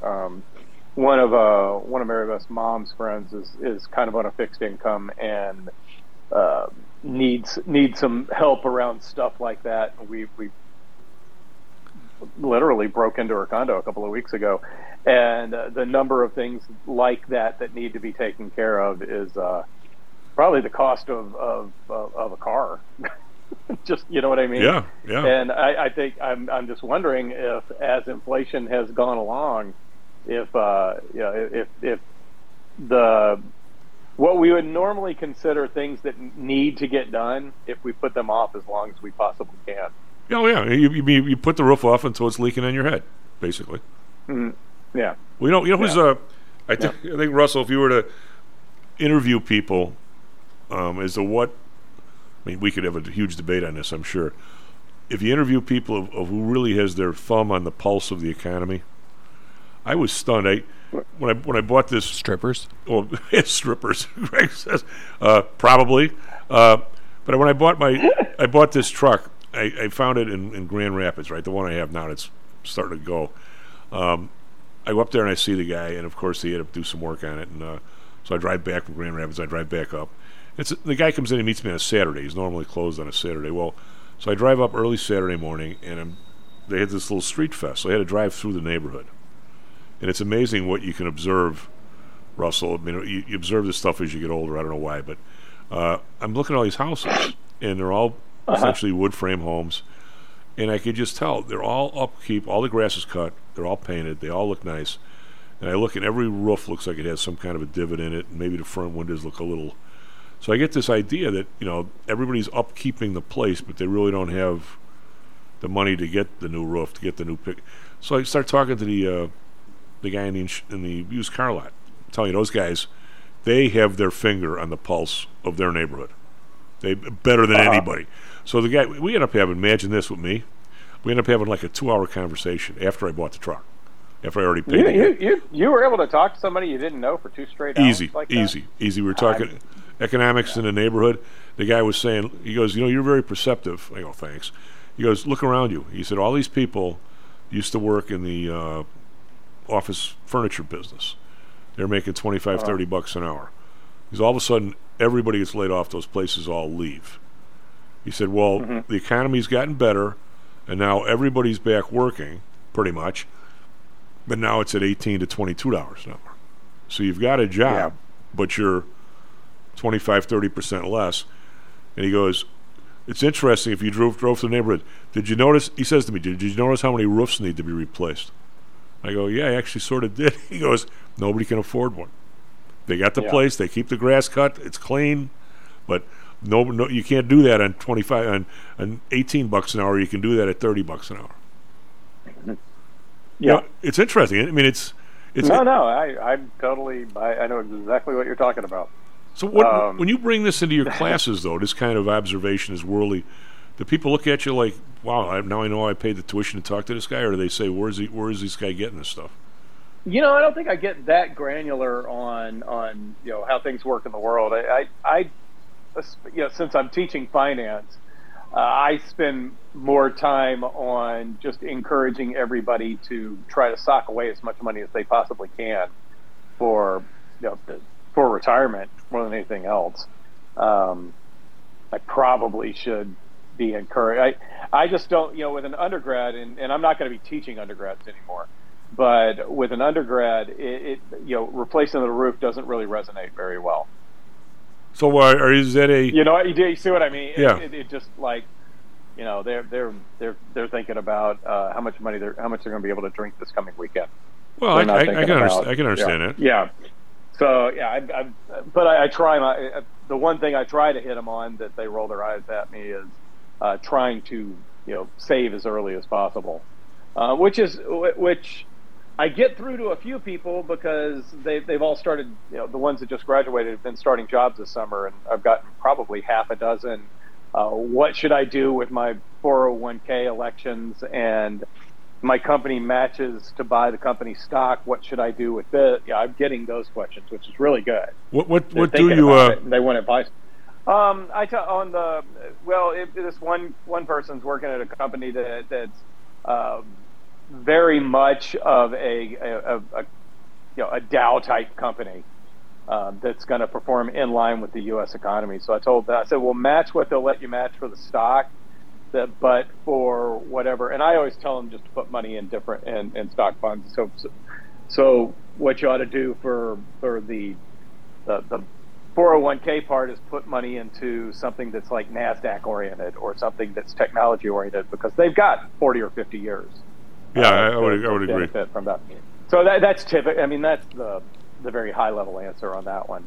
But yeah, go ahead and match the company stock. Look at what the company does. And then if you can, in your 401k, try to diversify away from the company as much as possible.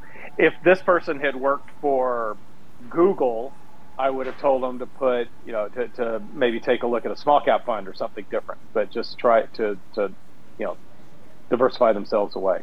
Like I even took their company. I took their company stock and I looked at the correlation between it and small caps, technology stock, technology, and the S&P 500, and the highest correlation was the S&P 500. The lowest was technology stocks, and that's why I told them the NASDAQ. We had a I even did the numbers. We had a client that came to one of our seminars. The guy had a bunch of those. Came to a seminar. He ended up being a client for a while. He was older when we were younger.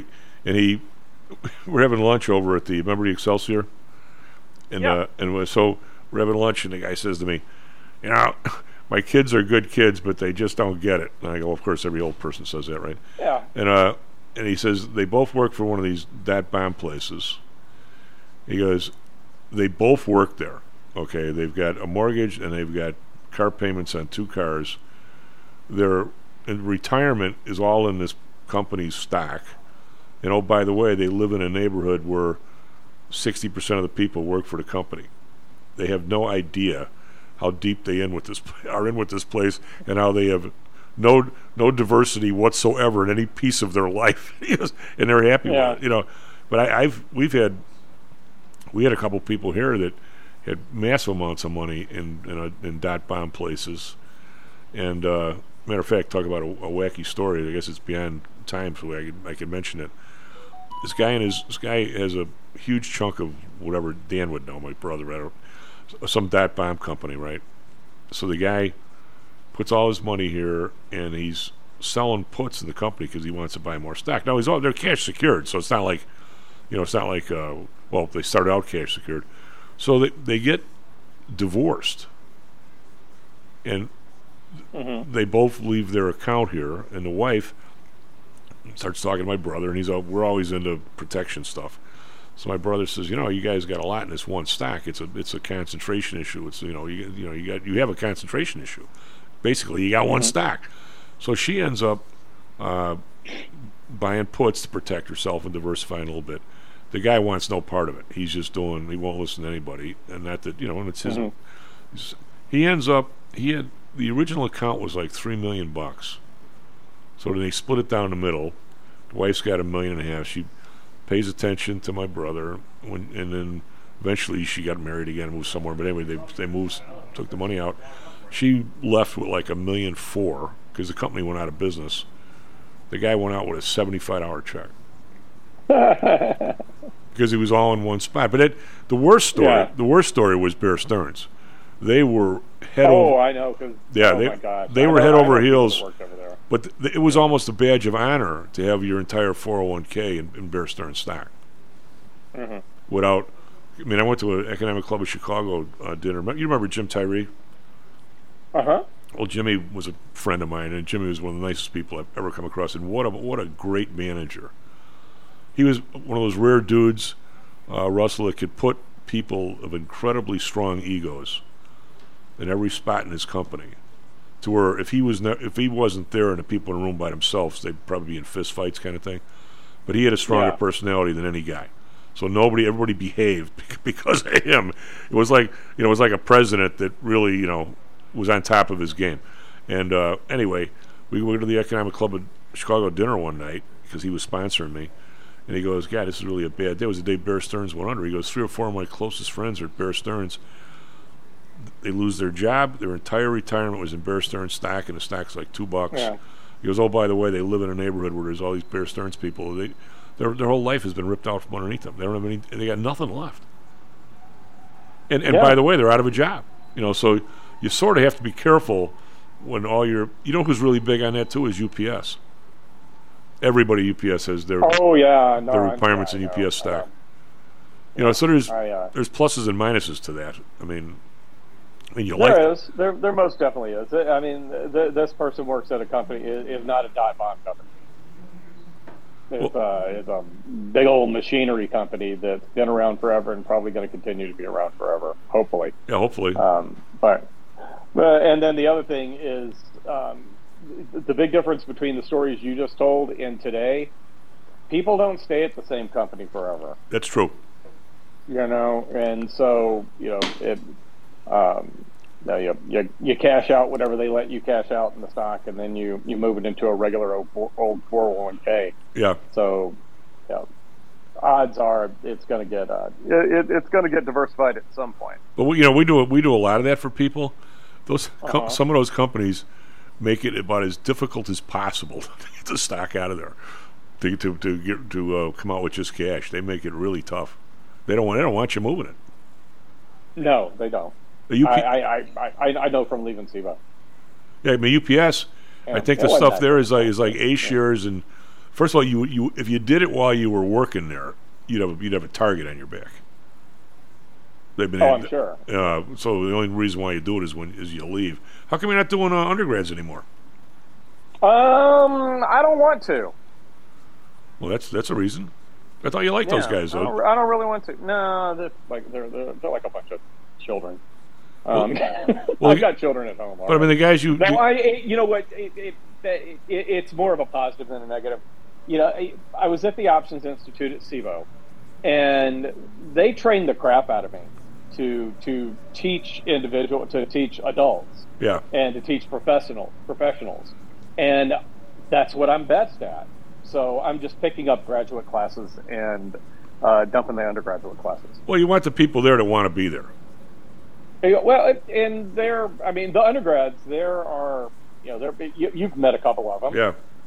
Or you've talked to a couple of them. In fact, the kid that we had on just got a job with a firm as a convertible bond analyst. I like that kid. He was really bright. And I can't remember what the name of his firm is. Maybe I'll make him come into the studio live one morning, and I'll come down too, and he can come in before he goes to work. What the dudes you went to London with though, were they grad students or were they undergrads? Those were undergraduates, and they were great. They were absolutely fantastic, and the majority of students are absolutely great. It really is more of I'm better at teaching the graduate stuff than I am the undergraduate stuff. But I would say that from my experience in college, long ago as it was, is if you taught, racks for jacks or something like that, or whatever the lower end class was that like all the football players were in, you were pretty obvious that most people didn't want to be there. But if you picked a course that like international economics or labor law or something, some of the stuff I picked at Notre Dame, those classes were totally different. You have 20 guys in there and were ladies, and they all wanted to be there. I mean, because I would guess your stuff's pretty high end. That those guys are almost like grad students in undergrad. No, that's part of the deal. Oh. Because I was teaching core finance. Oh, all right. Yeah, I was teaching like the first finance class. So they're all looking at their watch. They were looking at their watch the whole time. It's kind of funny. I taught Tuesday, Thursday in the afternoon, like during normal time. I don't know, 3 to 4:30 or something like that. And then I had a Monday night class that was 6 to 8:30. And if you couldn't get into the Tuesday, Thursday, you ended up stuck in the Monday night class. That Monday night class didn't want to be there. Well, I took 2 classes. It literally, there was like the third class in this past spring. I just looked up at the end and I said, if you don't want to be here, just don't come here. Just read the material on your own and best of luck to you. Because it became so distracting with so many people goofing off in class. I took 2 classes in the summer when we were in Chicago, and I didn't want to be there, although I didn't act up or anything, because the place was not air conditioned and it was awful. Mm-hmm. Just saying, but it was grad school, and everybody else is sitting there like sober as a judge, and I'm sitting there going, God, I hate this. I had never been in a class that long before. All on campus, they were 2 75-minute classes a week, and then I'd go play basketball afterward. In 75 minutes, you can hang in there pretty good, but 150 minutes is tough, especially with like accounting or something. God, and it's 90 degrees. Oh yeah, it's bad. Yeah. Russell, you're interesting as hell. I don't know if I was taking accounting for you and I was in there for 2.5 hours and it's 90 degrees. And I have a hell of a time going that long. I really do. Yeah, it's and it's become more difficult for me to go that long. Unfortunately, that's how long the graduate classes are. They're 150 minutes. Well, the accounting guy, he'd finish up on something and it's like 10 to 10. And he goes, looks like we got 10 minutes. We can start something else. And I'm sitting there going, Yeah, I can promise you that is not me. Oh, I can imagine. And what I do is on Saturday mornings I have office hours from 9 to 11 online. So I offer myself up 2 more hours a week to everybody, and that justifies getting out maybe 10 or 15 minutes early on one of those long classes. Oh God, SP Futures down 23, NASDAQ Futures down 93. Be right back. How much confidence do you have that your investments will make you wealthy? Do you truly know the odds? Welcome to Luckbox, the control freak's guide to life, money, and probability. Luckbox shows you how to factor in the likelihood of success before you commit to an investment or any other life decision. Your brain is smarter than your gut, and that's why you owe it to yourself to read Luckbox. We've made it easy because Luckbox is free for 1 year at luckboxmagazine.com/jocks. Each new issue dives deep into the current investing climate, separates the signal from the noise with timely, actionable trading ideas, and equips you with savvy investing tactics you don't already know, all while exploring how to live your best life through music, spirits, food, sports, travel, fitness, and a whole lot more. Luckbox is the essential magazine for proactive investors who are hell-bent on controlling their financial futures. It's for overachievers and alpha types who don't buy into Wall Street's investment gurus. It's for mavericks who believe in life, luxury, and the pursuit of happiness. It's for you. Smart investors don't bet on possibilities, they play the probabilities. Luckbox is $7.99 on newsstands, but you can subscribe for 10 free digital issues at luckboxmagazine.com/jocks. Don't rely on luck. Get Luckbox at luckboxmagazine.com/jocks. Hello, this is Tom Howell, the Chief. We've talked a lot on the show about risk and suitability, about how your portfolio should match your age, income, and risk appetite. It's been hard for investors to maintain that suitability in the last several years due to a Fed strategy that has driven interest rates to virtually zero. You may have even heard that the Fed was trying to drive conservative investors to a riskier portfolio on purpose, for whatever reason. I'm sure you are aware of investors that took some increased risk, such as longer-term fixed-income securities, and are now unhappy with that choice. At PTI, we have always stressed total portfolio risk awareness and tried to minimize chasing returns in a tough environment. Well, now it looks like maybe interest rates are moving more towards historical levels. Everyone needs to be aware of what that continued movement might do to your portfolio, both good and bad. We also have a stock market that seems to have stalled, at least for the short term. I think it's time for everyone to take a serious look at their goals, their risks, and their portfolios. Do they match? If not, we can help. We have a signature protected index program. We have ways to hedge against interest risk. We can make that portfolio right for you again. Go to PTIsecurities.com or call us right now. The market can change very rapidly. That's PTIsecurities.com. Stocks, jocks, Stocks and jocks. Stocks and jocks. You are out of control. Here, right now, right here, right now, right now.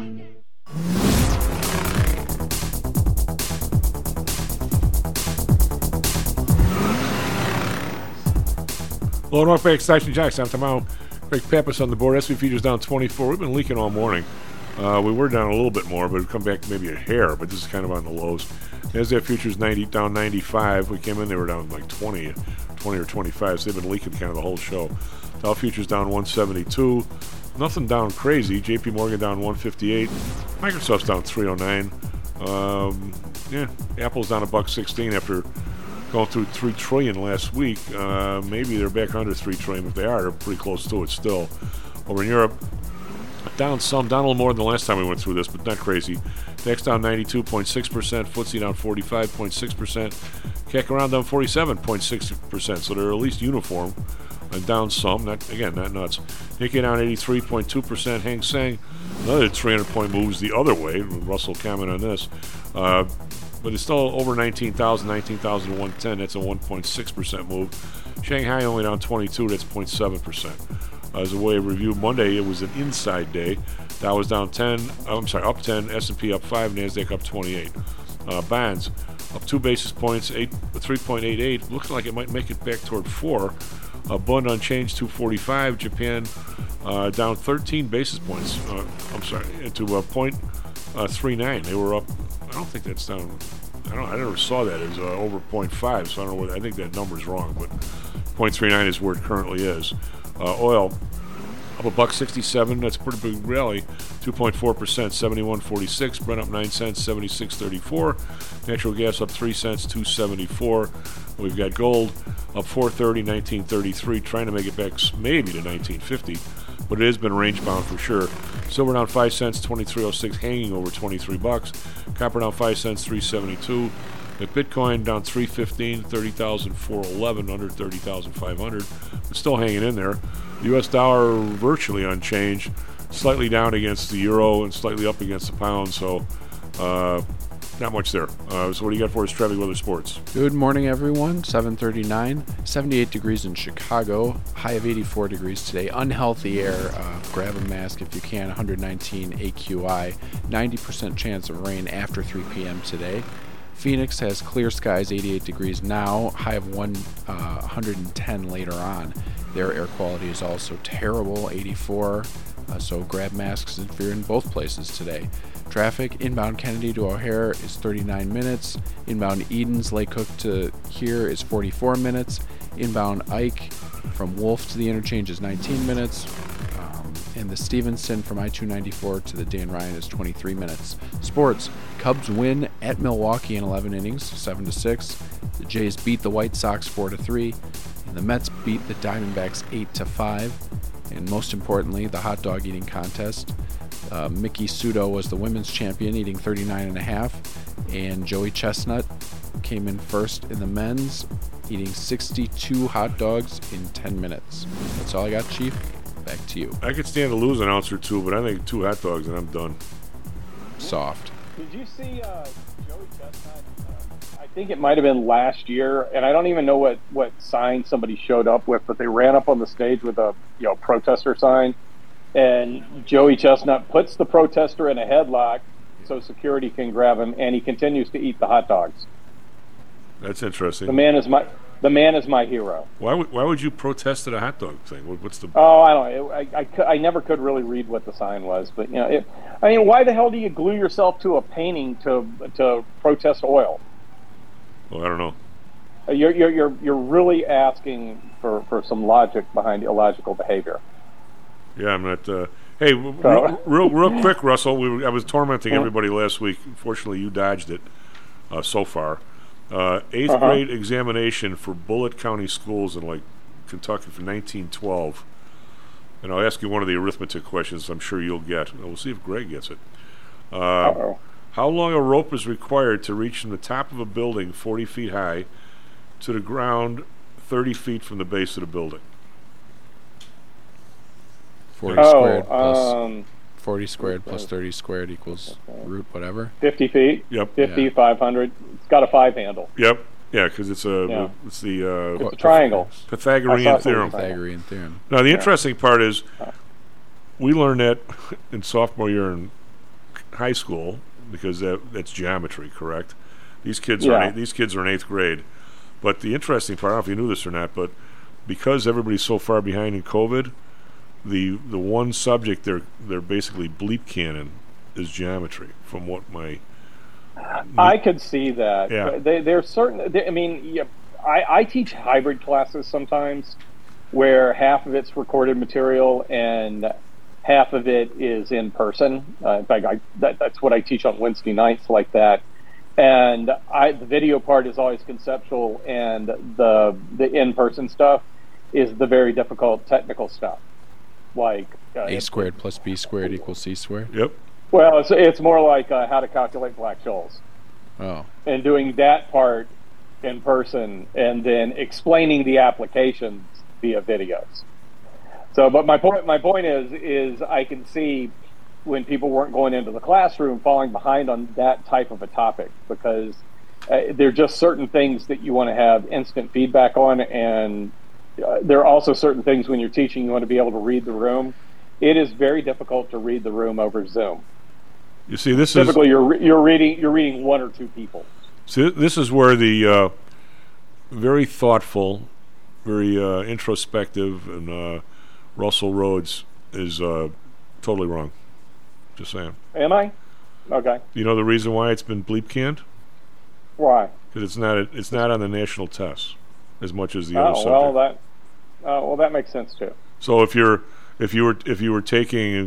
missed freshman algebra, for instance, like with a COVID year, and you didn't learn squat at home, you're just going to take freshman algebra over again, and you're not going to do sophomore geometry.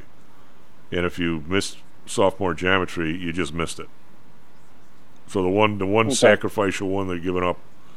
So 5 years from now, nobody's gonna be able to answer the same thing that people could in 8th grade, 1911. And you and I, I'm not so sure I could prove that theorem anymore. I bet I'd have to brush up on that.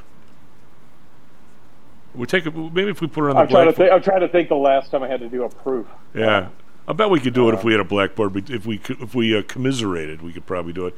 Hey, real quick, you hear all kinds of. It's not big news anymore, but it's ongoing news. All kinds of things back and forth with China, this, that, and the other. Now, this morning, Kevin was talking about the, we and other countries are saying you can't get a certain amount of chips into China.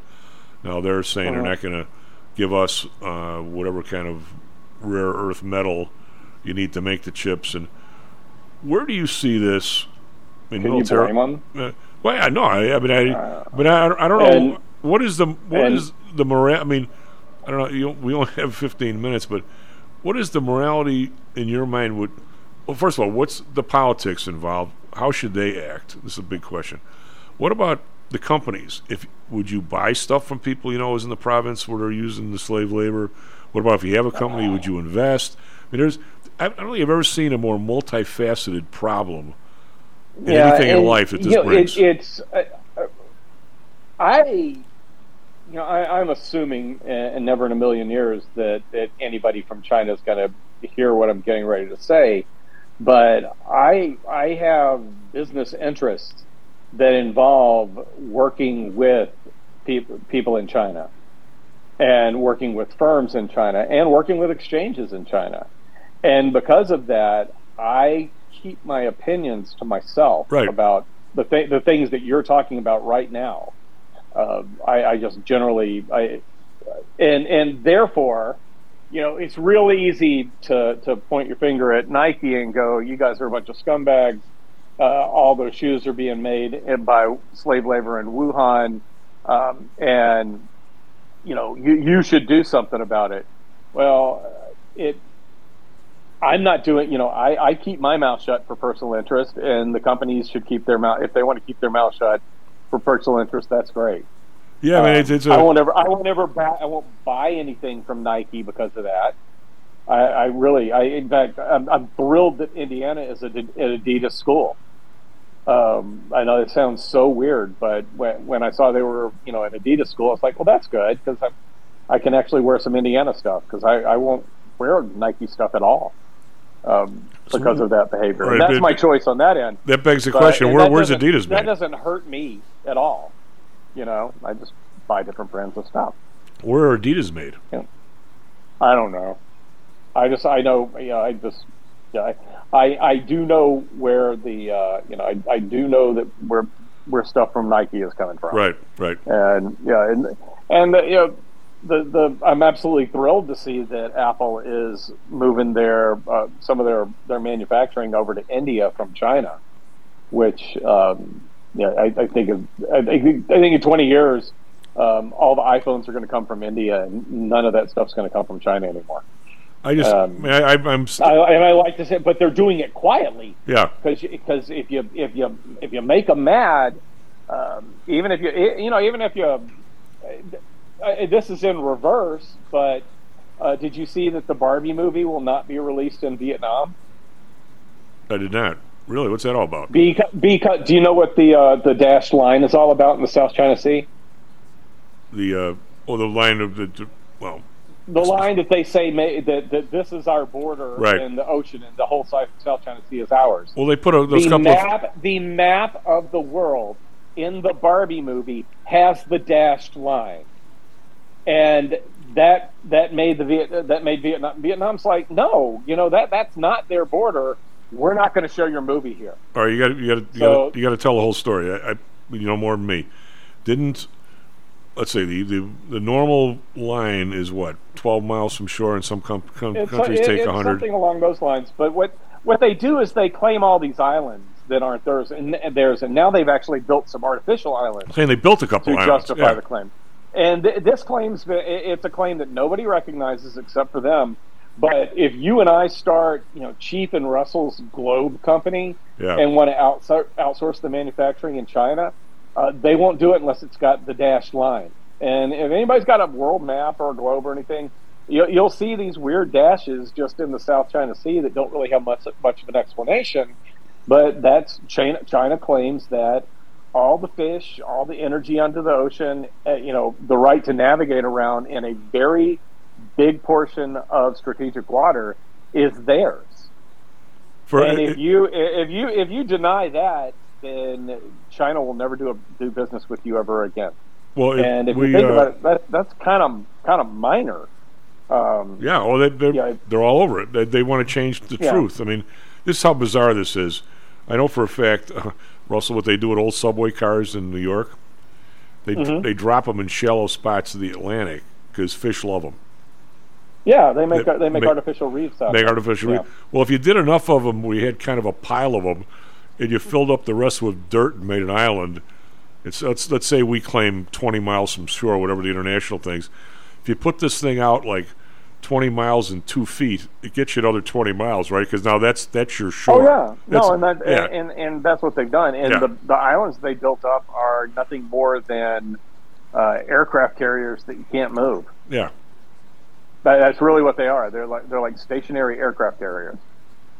But they also take a lot more than 12 miles. They take like 100 or something. Oh God, they're way the hell out there. Yeah. But I mean, I would say, I'm not surely not asking you for any. All I'm saying is that if they dropped us in the Oval Office, I wouldn't know what to do with these guys. I mean, I would not know what to do with them either. My instinct is to pull the Band-Aid off and not have anything to do with them anymore at all. Well, but then you have and actually, I had this discussion with someone a couple of weeks ago where there are two big issues that could be solved at the same time. If we stopped sourcing crap from China and we started sourcing it from south of us, where labor is cheaper now and the transportation is cheaper, and the more specialized stuff that we don't want China to have, go find, if you can't find people in the U.S. to do it, Go find talented people from outside the U.S., give them a work visa, and bring them over here. I'm sure many of them would be thrilled to move here. Yeah, I don't disagree. But start to just two things: cut off China, and allow the talent that you need to replace China to move into the United States. Well, if you're a cynic, like some people on the show are, maybe could be accused of, I'm not saying they are. Carl will say, and I'm not saying Carl's a cynic, he's not. He's saying the whole China situation is we essentially have offloaded our labor laws, child labor, you name it, and pollution, and we pay political people over there to essentially keep their thumb on the labor and whatever, and not have to worry about pollution. Same thing, I guess. You know, one of the greenest things that the United States could do, probably the number one thing we could do, is stop buying crap from China. They're putting up 2 brand new coal-fired plants a week. And the weird weather that we have on the West Coast of the United States and that Canada has, you can't tell me that's not partially influenced by the amount of crap they're pumping into the air just across the ocean from the West Coast. Well, the people by the way, of course, that I agree with you, but that's two of us. If you lived in Lincoln Park, you couldn't wait to get the scrap dealer, Lincoln Iron or Chicago Iron, where the hell they were, the hell out of there. I get the not in my backyard thing as well. Now, if we decided to have the stuff back here, what do you do in California? They're tearing down power plants as fast as they can, and yet they're telling people you got to have electric cars. They're out of their friggin' mind, Russell. I mean, what is the solution? I mean, I think we could do some of the better nuclear stuff here, like Carl's always talking about, but we're not doing that either. We're not doing anything other than saying you got to go all electric, but oh, by the way, we can't build any electric plants. Well, all right, how does that work necessarily? We're starting to do some stuff. You know, I'm anything but a fan of. I haven't been a fan of our federal government, gee whiz, since the 90s, I guess. Yeah.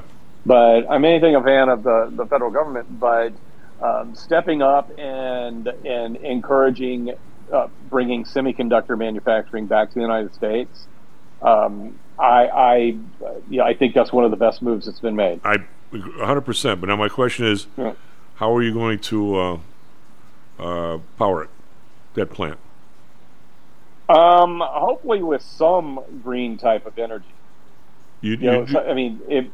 But it will need to be powered somehow. You do know. The best solution would be nuclear, but we won't do it because everybody's chicken.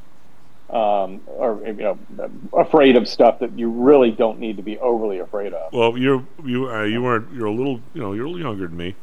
I don't know if you know the full history of the SIBO building, because I was all over it. I mean, I learned about options and how the competitive marketplace and all that stuff in grad school. I couldn't wait to be there. But when you look at the building, the SIBO, I mean, I'm preaching to the choir because I'm sure you know this. SIBO has 2 totally independent electric feeds. Did you? Yeah. One comes from the Chinatown area, and one comes from the north side. And the idea was, at that time, Chicago downtown, this is 1983, Chicago was considered, A1A or something in electric power and duplication of, you were never going to go down in Chicago, ever, basically. Well, I won't say ever. I mean, you could have an asteroid could have hit here, but now someone could have screwed up the conduits down below the loop, and then somebody could have done that. But I'm saying now, sized hole. Now it got to the point where they asked the SIBO to put a generator on the roof for big days, and now I'll bet even though the building's closed down, I'll bet they still ask them on a warm day to turn the damn thing on to help the power company. Because I'm gonna. You should ask somebody. Yeah, who do I ask? There's nobody there.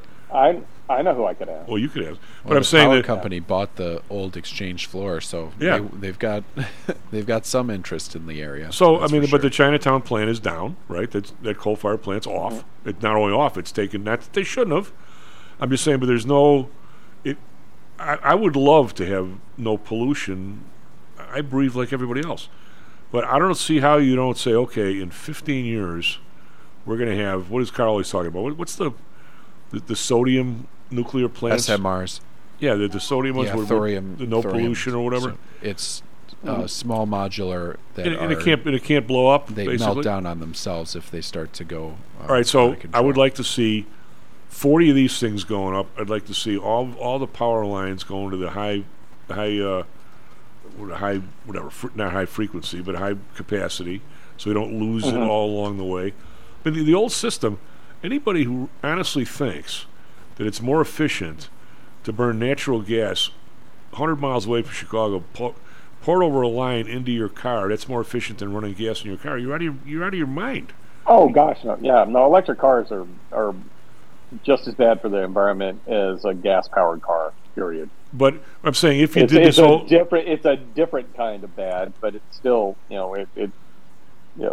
it's not like it's efficient like a bicycle. Yeah, but I mean, if all of a sudden we're going to say we're going to solve this problem, like anything else, Russell, I don't even think, as you know, even though I give you no one to grief, there's nobody I know of that I respect their mentality more than I do yours. But if I were to put you in that room to say, okay, we're going to fix this, I'm going to say after 2 weeks, you say, Chief, what you don't like me or what? Because all of a sudden, the high-power transmission lines, say from Indiana, where all the windmills are, or North Dakota, Commonwealth Edison doesn't want to pay up for those. We got our own stuff here. Why do we want to pay money so somebody can sell us stuff from somewhere else when it's not ours? Who pays for this stuff? Now, is one of the potentials that Milton Friedman felt, now again, he never, when you talk about competition, maybe, and this is against my grain, maybe the federal government should own the transmission lines and other people can power on lines, so you don't have a Commonwealth Edison restricting the transmission line being good stuff from South Dakota where the windmills are or something. I mean, to try and get all these people together, they don't care about efficiency or your bill, other than it going higher. I mean, look at how many fingers covering their costs. Yeah. How many people's fingers are in this pie? I went by last time I drove through Indiana. Well, as you drive down there all the time. Yeah. You see that huge area where there's nothing but windmills? Yeah. And you go through on a Yeah, I go through there. Yeah, I know exactly how far I am from my office when I hit those. Okay, so you're going to see, even on a fairly breezy day, you see half of them not moving. Yeah. And you might say to yourself, why exactly aren't they? I know why. Yeah. Why aren't they moving? Well, they don't need them. The grid can't accept them. They don't need them. That's what I'm saying. The grid's full. So someplace, somewhere, we're burning natural gas or something in a Commonwealth Edison plant or some other plant or a NIFCO plant, and we're saying we don't want the windmill stuff because we're burning this thing. The hell with those guys. You would think you could you can't turn a coal plant off, but you could power back the natural gas. It's easier to shut down and ramp back up the windmills than it is the fired plants. So when it's 72 degrees outside and beautiful and everybody has their windows open and everybody's turned off their air conditioning and it's a Saturday, so there's not a whole lot of manufacturing going on, they shut down the windmills. Yeah. And then when was it? I drove down, a couple of weeks ago, and it was about 95 degrees down there. They were all going. Oh yeah, I can imagine. Yeah. And conversely, when it's really cold, they're all going too. I can see the difference based on the weather, and I go past them, at least twice a week during the school year. So yeah. And sometimes I take a back way home, which is really cool because I'm on a 2-lane road, really right in the middle of all of them. Really? As opposed to the expressway. You got to tell me what that road is, because I'd love to drive down it just to see them all, like that. I'll send you a screenshot of the route the next time I do that. All right, buddy. You take care of yourself. Okay. Again, we want I want your girl to tell me all about the hurricanes and all this other stuff. Yeah, she's we're going to get her up early and get her down there. All right, buddy. Take care of yourself. As usual, good stuff. SP Futures down 24, NASDAQ Futures down 83. Back tomorrow, Stocks and Jacks. Stocks and Jocks is brought to you by PTI Securities and Futures. Go to PTIsecurities.com. PTI ProDirect. Trade for as low as a penny per share and $1 per option contract. Learn more at PTIProDirect.com. Nadex, offering an intuitive way to trade the financial markets. Visit nadex.com. HomeSource Realty. Call Audrey Johnson at 708-349-3456. Hamzy Analytics. Listen to Fari Hamzy every other Thursday and visit HamzyAnalytics.com. ChiroMed. Back or neck pain? Schedule a complimentary consultation by calling 708-403-2727. DAX Research. Tune in for David Andelman's technical analysis on Mondays and Thursdays and call 1-800-821-4968.